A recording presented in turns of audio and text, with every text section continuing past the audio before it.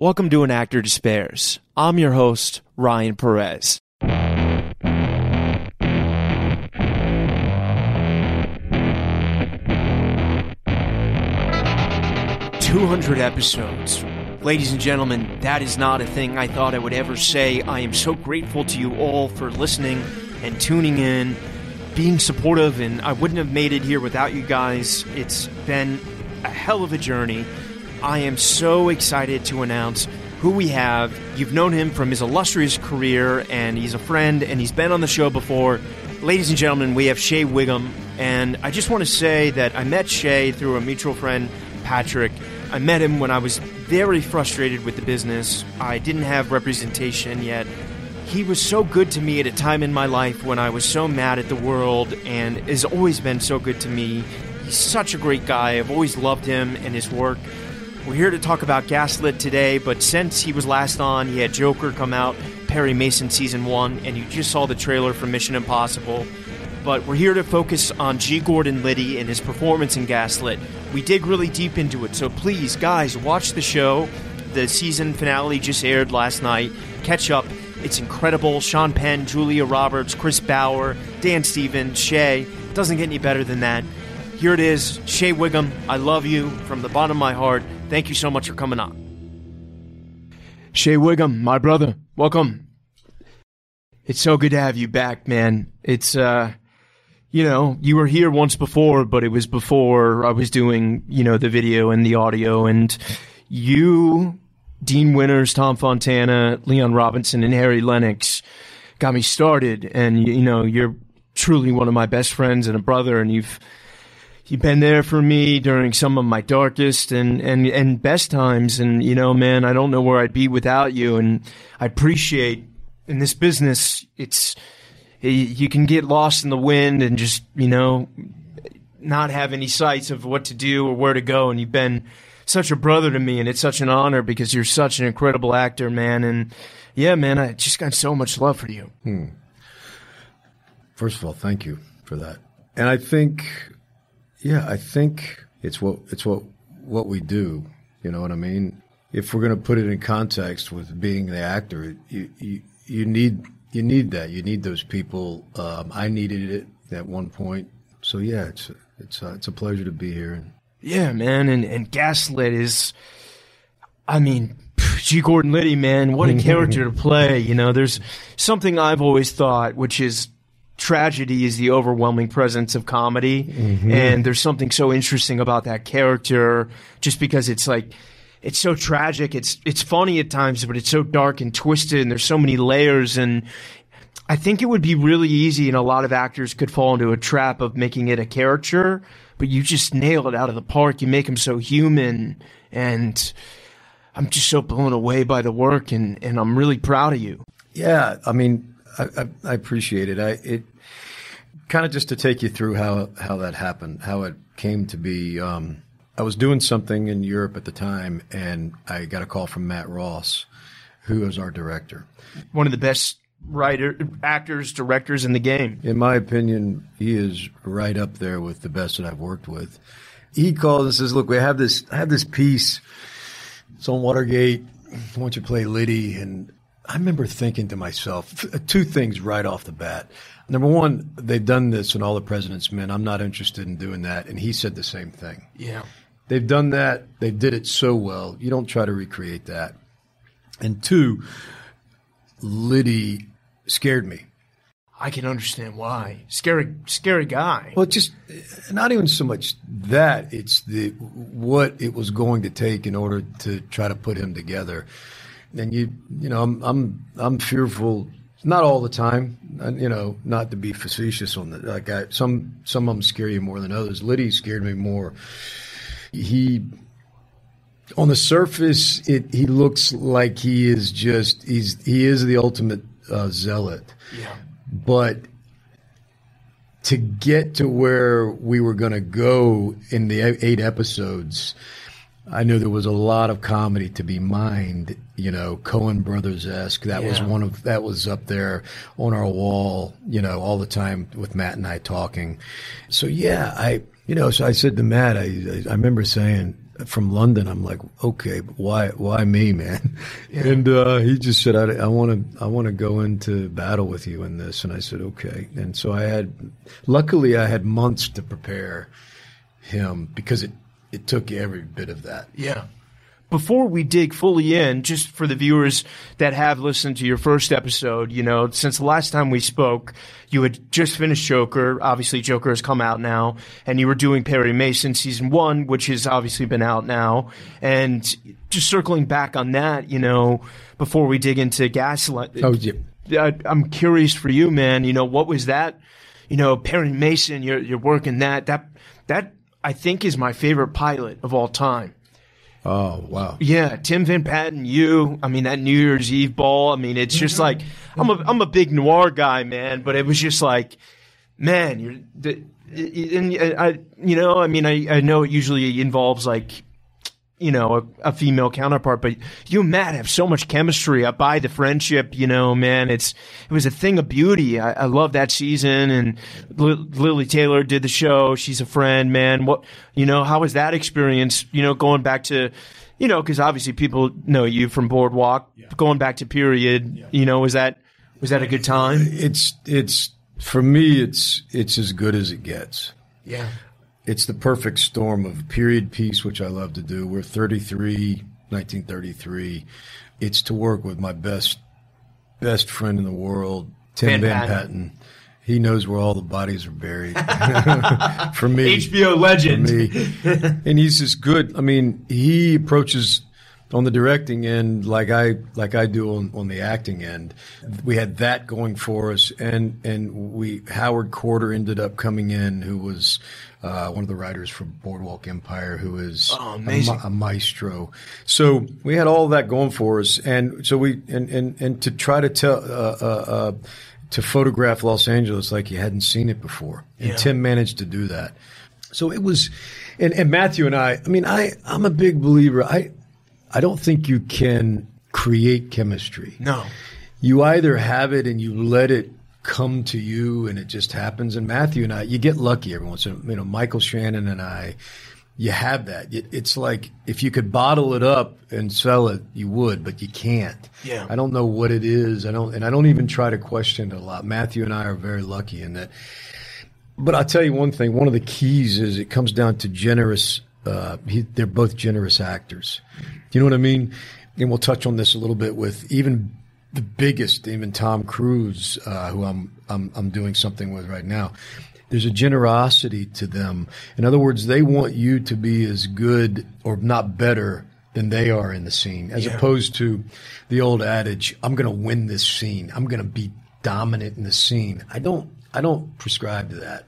Alpha actors kind of trying to steal, each other's thunder, and is that? No, I don't really get down with that. I like to. It's a dance, and to figure out and to see how deep you can take it.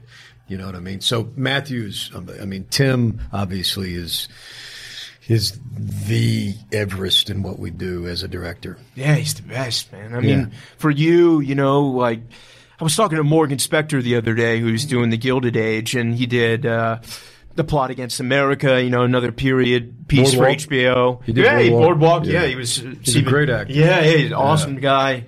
Did also second time podcast. Do you feel like? Wait, you've had someone before me do it twice? Yeah, Morgan Spector. Yeah. Hey, that's no fair. You didn't tell me that. But you were one of my best friends, man. Morgan's a good dude, but I think his best friend's Rebecca. Yeah. But I'm curious, man. The streaming wars didn't exist yet when Boardwalk Empire came out, and I put that up there with The Wires, one of the great just epics, there's, I know there was a little bit of fictional elements, but there was so much truth in that. And, as an actor, certain people, I know Daniel Craig's going through it with Bond, they have a hard time getting away from that. And you did so many other incredible things like Waco and all, what Danny McBride's show, Vice Principals. Vice Principals. For you doing a period piece again, was that a concern, or if the writing's great? No. My whole career, you know, Ryan, my whole career has not been. I don't approach it from a place of fear in terms of what I should be, what I shouldn't be doing. I follow the work. Yeah. You know what I mean? So I would never. I mean, if Tim came to me and said, "Listen, let's get ready. We're going to go tell this story." I'm in. I don't even need to read it, and I'm in. You know, when I get someone like Tim Van Patten or something, but I never out of I've done this, so I don't think like that. Yeah, and I'm curious for you, you know, because I know you. I mean, we can talk about it because the trailer just came out for Mission Impossible, right? You know, and I'm so excited for you. Thanks. Shortly after Perry, you got that call. How did that feel? Yeah, well, I mean, that's one of the great stories, man, for me. It's like you always hear about. I don't want to talk too much about it. So no. No. I love talking about Macquarie and Cruise. I had done Homecoming. You remember Homecoming? Yeah, of course. Julia Roberts, Sam Esmail, who we'll segue into that with Gaslit, both of them again. I'd done Homecoming, and that was one of the great characters. I got a chance to do something different. I was lucky enough to get nominated for an award, and I'm at an awards, and I see Macquarie, and I go up to him, and I say, pre-pandemic? Yeah. Oh, okay, yeah, cool. This is going back, and he was up for an award for the mission before Mission 6. So I'm there, and I see him, and we kind of lock eyes, and I go over to him, and I say, "Listen, I'm not too cool for school, man. I love your stuff." Wow. Going back all the way to The Usual Suspects, which he wrote, and then won the Oscar for.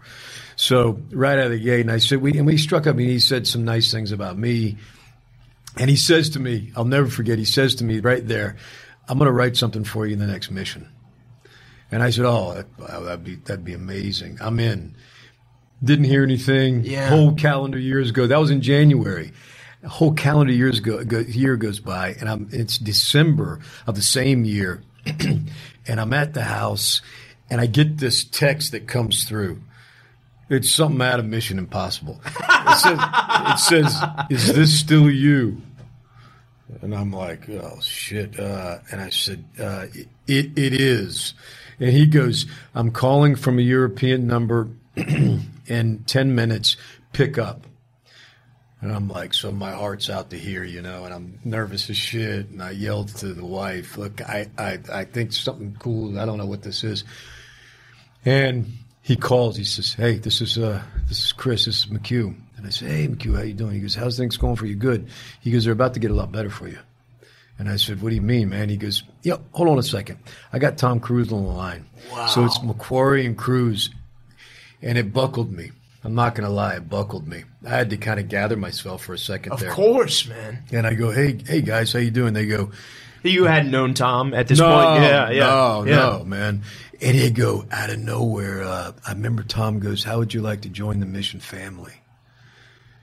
And I go, and they go, "Not in one film, but 2 films, 7 and 8. Wow. Pack your bags, we're going around the world." And I'm like, just blown away, emotional. I get even thinking about it. And so we started, I started with the 2 of them. And so, and now the trailer is out. We made a big movie during a pandemic, and that's all Cruise and Macquarie. And you guys were the first really to kind of start back up, right? Yeah, we were the canary in the coal mine, man. Yeah. We got to Venice, Italy. We were supposed to start. And if you remember, COVID, this is going back, if we can go back in time here, you know, a little bit, but COVID was brutal. It was hitting in northern Italy. No vaccines. Nobody knew what it meant. No, man. And it was so we had to get out of Venice, got out, and everybody had to figure out, how do you make a film during COVID? Yeah. And Tom, you know, I remember like 4 months, something like that. 4 months later, Tom said, "Get ready, we're going back in." She started and then had to pause. We never even started. Oh. We were there ready to start on like a Monday, and it was like everybody needs to live before the airports close. Yeah, everything was closing, and yeah. Wow, man. Yeah. I'm, so proud of you, and the trailer looks awesome, man. But thank you. We are here to talk about Gaslit, and it's very rare that a show like that casts a company of actors that, Hamish Linklater, Chris Messina, Chris Bauer, Julia Roberts, Sean Penn, Dan Stevens. Yeah. So when you got that call from Matt, because I met when you were in London, you were doing Mission, right? Yeah. What was that like? Because, there was this huge commitment. Was there, were you sure if you could do it or not, Well, yeah, I needed permission. Again, going back to Cruise and Macquarie, they had to get me out of Mission a little bit early, like a month early, in order to be able to do it. So you talk about how I really owe people. I owe those two. Yeah. So I get the call. And I started in Europe, started prepping it over there, man. And when I got it, first of all, always for G. Gordon. Sorry to interrupt. Yeah. It was always for Liddy. It's it's an honor to be asked to do someone like Liddy. You know what I mean? That iconic, and I was like, so I felt the weight, but I can use that for me. Fear can be paralyzing, or to me, it can be a real motivating factor if you know how to channel it. You know what I mean? Yeah. You want to be scared. You want to feel those butterflies. I guess like an athlete, you hear about that, Usain Bolt at the start of the 100 in the Olympics. You know what I mean? You want to feel something. Yeah. And so I could feel that with Liddy, So, yeah, I got the call, and I remember I wanted to work with Julia again, and I wanted to work with Sean again. I'd worked with both of them before. And I really wanted to work with Matt Ross after Captain Fantastic. Yeah. That was the best film that I had seen that year. It was electric. It was alive. And I knew the potential of what he could do with this. And then Chris Messina was going to do it, who's become one of my closest friends. I love Chris's work. I love him. I love his work. Did you get all 8 scripts so you knew the arc of? Oh, yeah. Wow. Yeah, I needed. That was not one of those you could piecemeal. You couldn't piecemeal me. Oh, here's the first one. We're not going to talk about the second one. I needed the whole thing because talking to you, he was a beast. It was a beast to put together. Yeah. It was an absolute beast. Because it travels, you know what I mean? It travels from getting asked to be in the one of the White House plumbers and figure this thing out to where we take him once he's in prison, which we'll touch on that, I'm sure. But Liddy wants 2 things in life. Yeah. Everything comes from a deep, deep insecurity in him from at age 4 he talks about. So everything is a deep insecurity. So he wants 2 things, in his words, not mine. He wants to be seen by King Richard, by the president, as someone who is a genius. He wants Richard to say, you are the smartest individual who's ever. Do you know what I mean? Yeah, he wants to be seen, in other words. And he also, more than anything, wants to test his will. Yeah. He wants the test of a lifetime, which he gets one and not the other. You know what I mean? He gets tested in our piece. Very much so. Yeah. And, for those who don't know, he was in the FBI for a while before hopping on to, I think he did like security for a bit and then got on the Nixon, and then that was when Gemstone happened, right? Yeah. Even taking it back a little bit further, man, for your audience, he went to Fordham. Mitchell went there.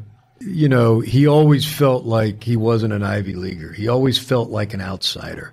You know what I mean? Yeah, I do. And then he'd practiced law. One thing to say also about, before we even delve into him, I said to Matt, if I'm going to do this, I'm going to take this on, I want to give him a fair shot. I want to give him a fair, and how are we going to do that? I said, I don't want to bring any baggage, anything that I've heard or known. I'm not going to look at anything 90s into the 2000s. That's not what it concerns me. Like archival footage or his, acting. I didn't want to. Did you watch his acting work? Yeah. You watch a little bit of that. Yeah. I watched him on Letterman. I watched him on Conan. I watched, him with Rickles. And that's all funny. It's great. It's funny. But great Timothy Leary interview. Well, yeah. The Leary stuff I was interested in. Yeah, it's amazing. The Leary stuff, the early Leary. But I'm interested in 72, the break-in, the psychiatry break-in, when the first job he did, the White House plumbers, into becoming, ahead of Gemstone. Yeah. That's what I'm concerning myself with. What you see you see this, the germ, the start of him, he really was what would you say? A performer at heart. Yeah. You know what totally. I mean? Yeah. He says in Will, I could have been an opera singer at Juilliard had I wanted to. I could have been that. You know what I mean? Yeah. So he's a character which, when you take on Liddy, you have to be careful because it can easily go into caricature very quickly. Yeah. So you have to really take it from a real elemental place of, I know nothing. I'm going to start from scratch, from a real broad perspective, and chisel my way in to when we finally commence and we start on that first day. The first day was episode 3 in the supply room. Saying, with the bullet. Yeah. I love that scene, dude. But that's a motherfucker of a scene to put together. And it's just so twisted because you know he's being sincere, but you feel for him. And how do you play that? Because this character who's that passionate and that powerful, I think a lot of actors would fall into that trap of overdoing it, but you don't at all. Like, how did you find that balance of intensity but sincerity? Because he really wants to. He means it, Well, that's the whole key. Yeah, you got to play the truth. Yeah, and in that truth, you can go places. You know what I mean? Yeah. But he just is. And that's a tough scene because Matt and I and Dan, we knew it had to travel. We didn't want it to be stagnant. I come in, stand by the door, tell him blah blah blah blah. We wanted it to travel, and then we had the janitor. She came in. God, man, when I'm thinking back, I'm almost having a panic attack thinking about putting it together. Sorry, dude. No, it's good. It's just. You're looking for the truth, whether it is the truth of this is my plan. It's a 14-point plan of Jim Stone. We're going to kidnap people. We're going to photograph people. We're going to videotape. And he means that. And then he gets laughed out of the room by Sean Penn. Yeah. And then you see the petulant child in him. He's that cat walking around saying, nobody sees the genius. I'm the genius. And talk with his son. Well, and then you get to see that was important to me. There was a period where they took that scene out. No. They had cut it. They'd cut the scene down, bare bones. And I said, I need something in this scene because he loves his family. And I mean, he loves Franny and those 5 kids. And so you're looking for those places to ground him because you know what's coming. You know the wildness coming. So I said, I need something here. I think we've taken the teeth out of this scene with my kid.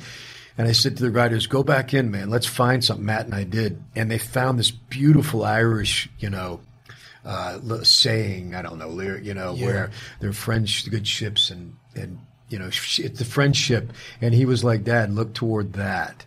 I just thought it was a beautiful moment. It's such a beautiful moment. I don't think it humanizes him in a way that you really need, and it was imperative. And I'm curious, as you have a piece and there's scenes like that in the supply closet, what is it like with this huge company of actors?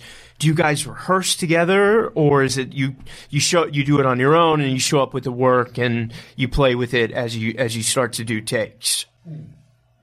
Yeah, you never get a chance to rehearse together. It's film. Yeah. You know what I mean? The luxury of the Lumet days, I don't know. Yeah, the Lumet would take 2 weeks with Dog Day. I don't think you don't get that really anymore.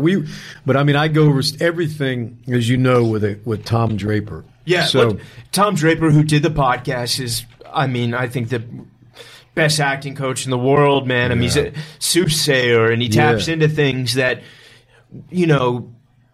aren't immediately clear, but when you do it, you're like, oh my God, that's it. Yeah. That's the truth, and your relationship with him, and you guys have been friends for a long time.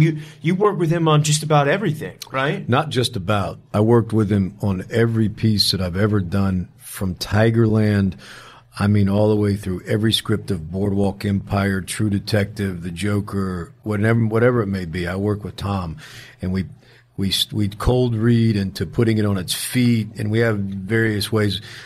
But to let you in, I don't really talk about process too much, as you know. Yeah, this podcast isn't process. No, I don't mind. I like magic. I don't want to know the secret. Yeah. That's why Yeah. there's not enough mystery, I feel like, left. There are no secrets left anymore. So I will say with Liddy, this was the most in-depth that and just to let you in a little bit on it, we had, on this one I had a cork board where we had every scene that I'm in. You know, we had it all up there numbered, and because you shoot out of sequence. So if this was the board, I would have, the first scene we did was episode 3, scene 25, storage closet. Then I would have, and we had another guy, Tom Lenoci, come in. And so the three of us, we would put it on its feet and, really, It took all of that. It's not just a singular process. Yeah, and if it's okay, man, I'm curious, because this is something that I've auditioned recently for Real People. And where do you draw the line between impersonation and bringing the fundamental truths to the character with your own, spin on it? Because if you want to see a docudrama, it'd be on the History Channel, You have to make every character your own. You have to bring self to every character. That's 101. So you would say, for instance, let's take Liddy. I had to bring parts of myself to him. So I'm looking at what can I hang my hat on very early on, and I mentioned it, family. Two things that really helped me were I could really get down with a guy who loved his family and loved this, he loved that. He may have been insane as a father, I don't know, but and then also that he never named names. So we had that, Tom and I had that above everything else. Get back to the family and the kids whenever, and in the insanity. He never named names. Everybody else narked. Everybody else, the minute McCord, they got McCord, they're all running like rats on a ship. Totally. And that's what Liddy said. You're a bunch of fucking rats on a ship, Yeah. And he said, I'm going to do 23 to 24 years. I'm going to do it. And I will do it no matter what it takes. So I said, I can get down with a guy like that. I can start there. And that's coursing through everything that he does. Yeah. That's amazing. And I'm so curious, man, did you get, because I know he passed away in March 2021. Did you get to talk to him at all before? I tried. I tried. Yeah. I tried every avenue I could to get to him. I don't think that he and the family, they don't. Stoked on that. Yeah, they don't want that. And I get it. Yeah. I get it. But I really just wanted to meet him for this. I think by the time I got to him, I had heard through someone had gotten to John Dean, and we were doing a bunch of history lessons with professors prior to starting Gaslit of the time, and they were saying that he had, his memory and stuff. But I just wanted to be in a room with him. I would have sat there, felt sat that with energy. him. Yeah, I would have loved that, but I wasn't able to. Yeah, a few years ago, my teacher Alec Baldwin interviewed John Dean, and he invited me, and I got to go, and I so badly wish I had this show before because, I'm not gonna lie, man, there was so much they were talking about John Mitchell, and I was like, who the fuck is that? I don't know what this is, but it was so interesting to get to hear him and talking about his moral compass and when he decided, to flip and how that affected him and the relationship, and I'm curious. For you, as you guys shot this, how hard is it working out of order to kind of keep track of where Liddy's at in certain scenes? Because I can't even imagine how difficult that is. Yeah, I mean, it's very doable, but you have to know what you're coming out of and what you're heading into and where you're headed. Do you know what I mean? So that tonally. It's and also you say that I had 2 scenes cut out of the pilot that really introduced me to John Dean, and I had and I think they were necessary to be cut at the end of the day. You hear the writers say you got to kill your babies. You know what I mean? In other words, some of the most painful stuff you do is take the scenes that you love the most out. And as an actor, you see these and you think, oh, this scene is amazing. I remember I was painting men from a Revolutionary War and reenactment that I was doing. So it really gave you a lot of insight into Gordon in his basement. And then John Dean calls me and says, how would you like to lead the White House Plum? How would you like to lead this Project Gemstone? And we have this tete-a-tete. It's gone.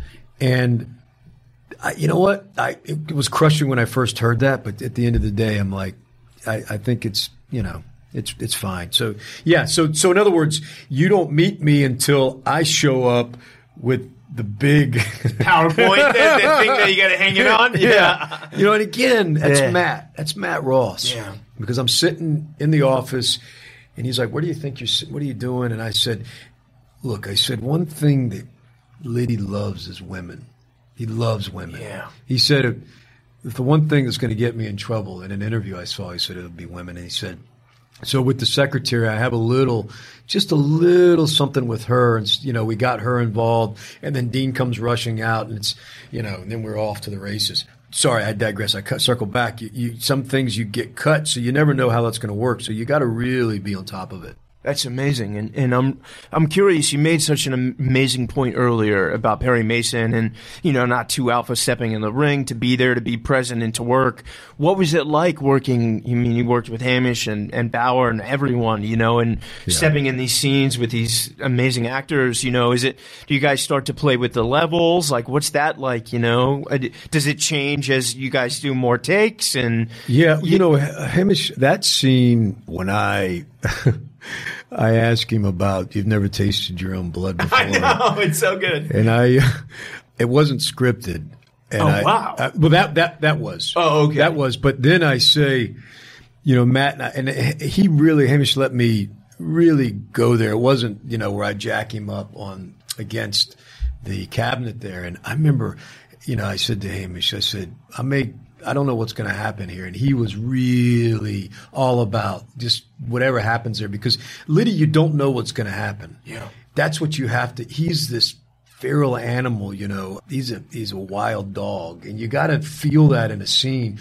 Obviously, he has to trust me in knowing, but I remember, and out of nowhere, Matt, I'm in the scene, and it was like David O. Russell, how he works. I'm there, and I've got him jacked up, and I said, you never tasted your own blood, have you? And Matt calls out to me. He's right by me, and Matt calls out to me. He says, you have now, haven't you? Yeah, now you have. And it was just this ad lib, and those are the moments you're looking for, the magic, that you're looking for. And I'm curious, man, because you've been such an incredible actor for so long and done so much good work. When you're doing something that scares you, and as you're doing it, do you watch playback? Do you watch your work, or do you No, I don't watch it, except if it's something's not working. No, not even. No, not that. I know that. Not that. It's if it's like a scene, an action scene or something like that, where you can see the kind of the ballet of it, but it's not just a two-hander. Like I don't go back and watch replay, but it's not to say that it doesn't. I worked with Jeff Bridges. And he goes back to the monitor.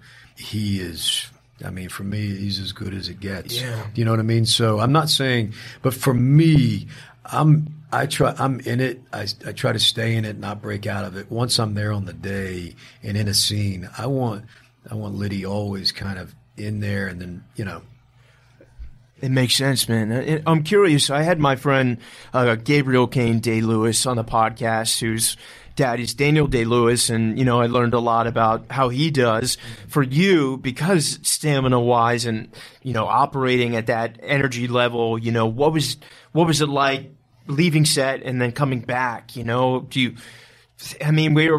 an interesting time now with people's thoughts on being method or whatever, but yeah, well, this brings up.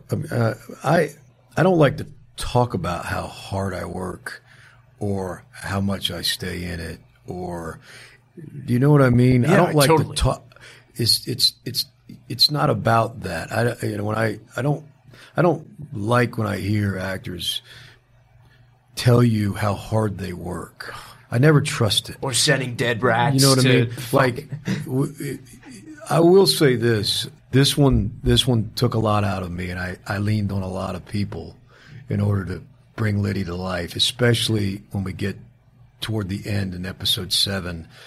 I needed several people there, like how hard we went to make being in prison, testing of the will, a real visceral, experience. Yeah. So I needed a lot. Without talking about it, like I said, I don't. Yeah, but it was a lot went into it. Let's just put it that way. I love that, man, and I'm curious, because with that episode 7 and that scene, it's kind of almost, I don't want to go all Shakespearean, but it's like there's almost 3 acts to it, because he starts kind of positive and he sends that classic "yours in victory and in love" to his family, and then it starts getting a little bit, he's helping people, but it seems like he's dealing with classic prison behavior, and then but he utilizes it to be able to get himself segregated, right, to solitary, and then that's when shit gets wild.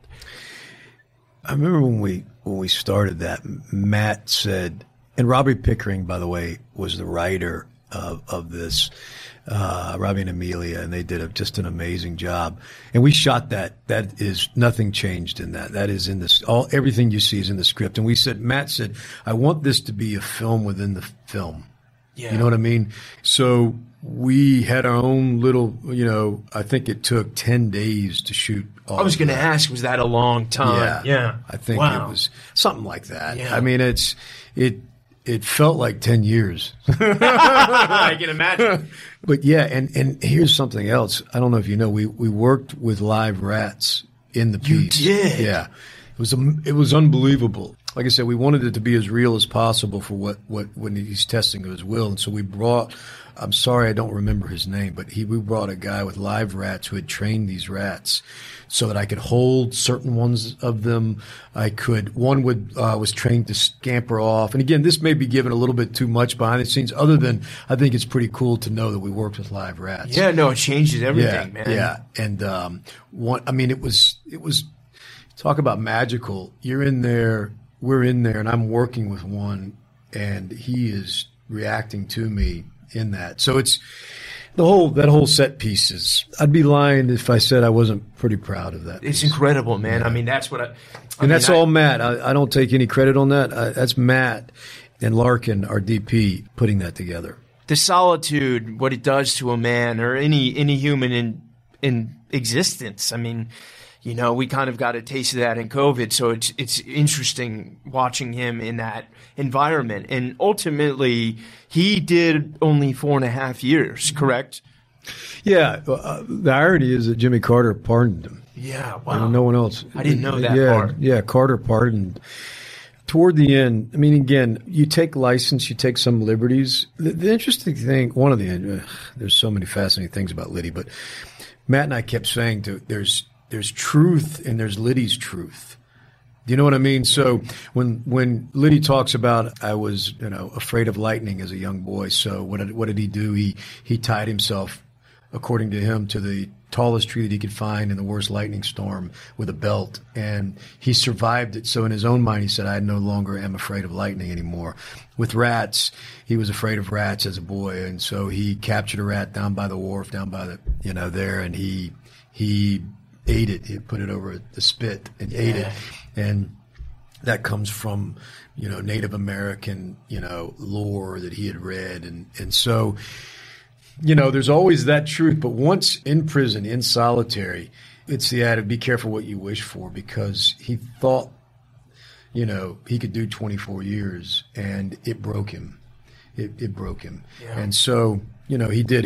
I mean, I ended up doing 4.5 years. And, so that's so interesting, man. And I'm curious, because sometimes I feel like, I get to watch a lot of shows because of this. You can shoot one thing and the edit can come together so differently, and for better or for worse. And when you finished and you wrapped on this, did you know what you had? And, did you feel really good about, because it's just, I mean, Gordon, I mean, dude, I just want to know more. It's like, I felt the second part of that, yes, I felt really good about, for me, I never call it a job. I think I've talked to you a little bit about this just in private. It's never a job. It at its best, it's experiential. You have an experience. You go through something as a collective with your costumers, with your set designers, and Dan and what he did, and Larkin and the camera unit, and you go through something. For me, that was achieved. There was an experience that happened. Yeah. You hope people see it. You hope people respond to it. I think it's beautiful. It is beautiful. But you never know what's going. You can't do something in hopes that I can't. I'm not doing Mission Impossible in hopes that it becomes the biggest film in the world and will get me more. I don't do it like that. It never works that way, even if you do it that way. Maybe for some, but for me, man, I've always said it's about working with directors, the Van Pattens. I mean, not to get off topic, but look when Mr. Scorsese hired me for Boardwalk along with Van Patten and Winter. Working with Scorsese allowed me to go to work with Oliver Stone during that period of time. Savages. It allowed me to meet Damien Chazelle and go to work First Man. It allowed me to meet Cary Fukunaga. You know what I mean? So working with the best directors for me led me to the best material, which led me to the best, characters. I mean, that's how I've always done it. It's never, I'm not on. And again, I'm not saying I know you need to be on. I'm not an idiot. But I'm a little bit of a dinosaur. I don't do any of the social media and stuff. It's really through work and work begets work for me. The David O. Russell. I met David after Boardwalk. So Scorsese hired me, and O. Russell saw Boardwalk, and I did Silver Linings Playbook and American Hustle. Do you know what I mean? Yeah. So that for me it's gratifying for me. I cannot tell you how many people have reached out to me, not knowing that we're friends, being like, you got to get Shea Whigham. He's the best actor in the world. And you really are, man, because nobody works like you, because you care so much and it shows. And there's such commitment to every character, whether they have 5 minutes of screen time or 20 minutes, and with Liddy, I saw some interesting parallels to the True Detective Preacher. Did you feel that at all? No. I mean, no. You haven't asked me that before. No, I didn't see any. No, I didn't think that. Just men of faith. I thought, yeah, interesting. Yeah. No, Therio, Preacher Therio was, I love that scene. Yeah. Yeah. No, but I mean, look, just to make this personal, to keep it somewhat personal, like you recently did a Law and Order, and we talked, and even there, you'd said, well, it's the beginning. It's not. And I go, no, you have to do the work, figure it out. Who are you? What do you want? And then know all, what have you come upon? And, this scene, how do you deliver that information? And then you let it all go. You know what I mean? You can't. One of the things that I don't like is to see an actor working, to see the gears turning. Yeah. You know what I mean? To see them playing their process, to see them showing me. So I'm, as I told you, I'm big on, you got to strip all that away. And once you get closer to the scene starting, you're 10 minutes, 15 minutes out, whatever, I always get them to tell me. And then I'm in it, but the relaxation comes. And then once they call action, you're in the scene. Yeah. You know what I mean? You're in it. You're not thinking about, what was I working on? You're letting things happen so that things can bubble to the surface, that if all of a sudden I'm in this with you and I knock this Starbucks cup over, I'm not like, well, that's not supposed to happen. Yeah, I know. I mean, I got to pick that shit We up. respond in real time. Yeah. So sorry if I went off topic. No, not at all, man. Just to give a little insight as to. I'm curious, and I really don't want to get too political about it, but politics. Watergate has been such an interesting thing because it's constantly depicted, and there's been so many different angles: the Nixon angle, the Agnew angle, and I'm curious. Do you think, that this time that we live in now is as turbulent as that time? Because I start to wonder as I watch these, like, is this era that we've lived in since 2016 going to be the Watergate movies in 20 years? I know it's not a question you have an answer to. I don't know. I'll tell you this, man. And I'm not trying to not answer your question. I'm not trying to be cagey in any sense. Yeah. A great story is a great story. I'm in search of great stories and great characters. Do you know what I mean? Yeah. And man, that could be The Godfather or that could be The Goonies. Yeah. You know what I'm saying? Totally. Like both great movies. Just I mean that. People were asking me recently, as I've been talking a little bit about Liddy, like, what are your favorite movies? What indelible impressions were made on you by movies? And I can always say Godfather 1 and 2. You know what I mean? I can always say Dog Day. I can do that. But I also threw that out there, The Goonies, the other day, and someone went, "Or you?" Yeah. I'm like, "Are you kidding?" And now I revisit it with my children, and I go, "It takes you somewhere." Yeah. You know what I mean? So that's kind of. I feel the same about Back to the Future. But, I'm sure. Yeah, man. I'm curious, man, because like you've worked so hard, man. You know, I've known you for almost 5 years now, and before that, starting in things like Tigerland and Risk Cutters. Mm-hmm. Now being where you are, you know, like, do you ever just take a moment to be like, fuck, I'm working with Julia Roberts and Sean Penn and oh yeah, it's not lost on me, man. Yeah, it is. I'm like a Depression era baby. Do you know what I mean? Yeah. Like if you grew up in 29 and you never had anything, and then you start to get something, you never take it for granted. It took me so long of, right outside of these walls here, of doing downtown theater, putting up a theater company, of trying to get into theater companies that I couldn't, I never got a chance to do a Law and Order. I never did a Law and Order as an actor. I think I'm the only person I can make a phone ever. call for you. and so it took me so long. The climb was so hard and steep that, when I'm sitting there with Sean and talking, he's in there with John Mitchell or Julia, who's meant the world to me. She gave me two of the best characters and never forget how much she means. She's a producer. She's not just an actress. She's one of the best in the world, man. I did the panel. I said, she's doing Aaron Brockovichian work right now. Yeah. She's doing stuff that she harkens back to her. And that doesn't mean at Homecoming she's brilliant, but this is on another level of Martha. And she went there, her and Sean. I was there on the day that you're about to see that's coming in 7. They had to go there. They had to go to a place that is scary. And they both, she went there with Sean. And so she means a lot to me.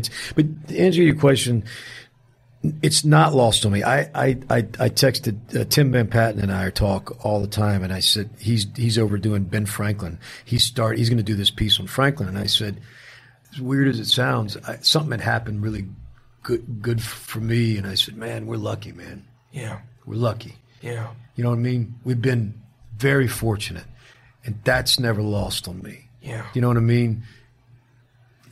You can't let that happen. You can't get jaded.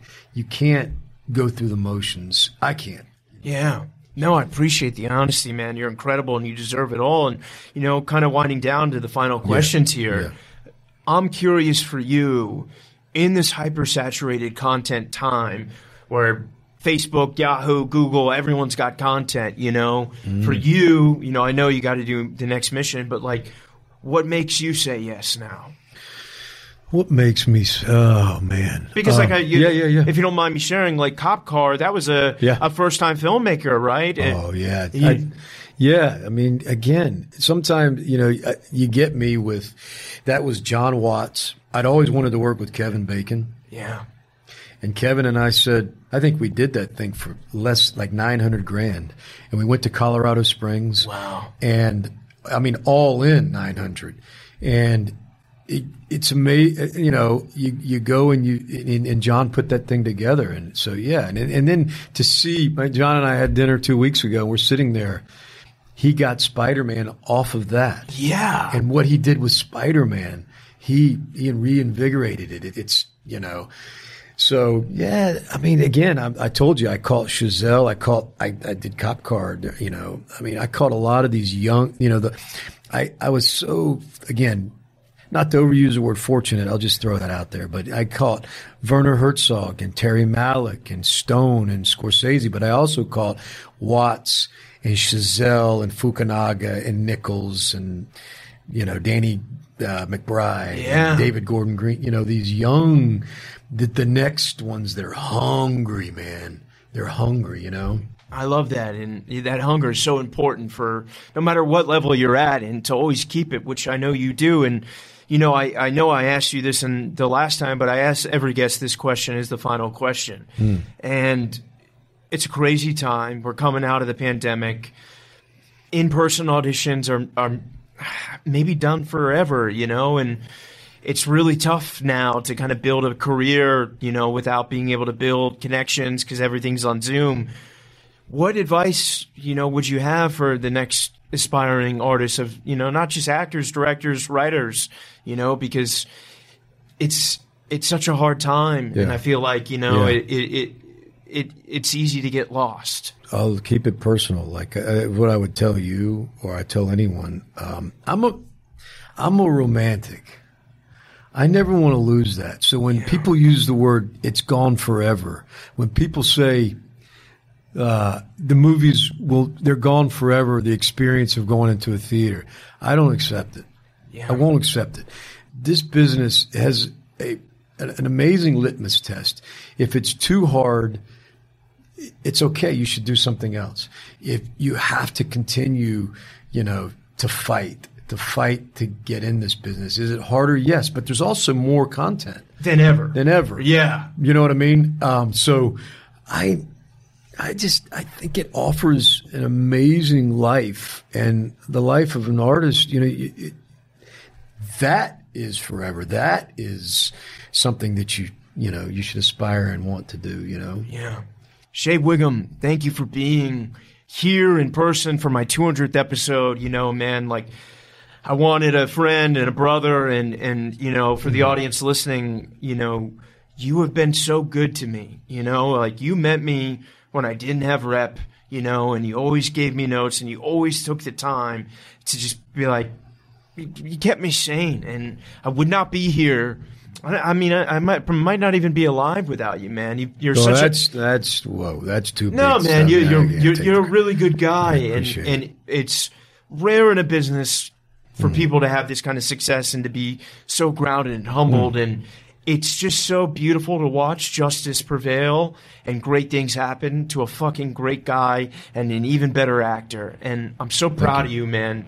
And I love you to the moon and back. And thank you for being here. It's my pleasure. Thanks for having me again. Yeah. Man. Congratulations on 200. Thank you, man. Okay. Much love, brother. Okay.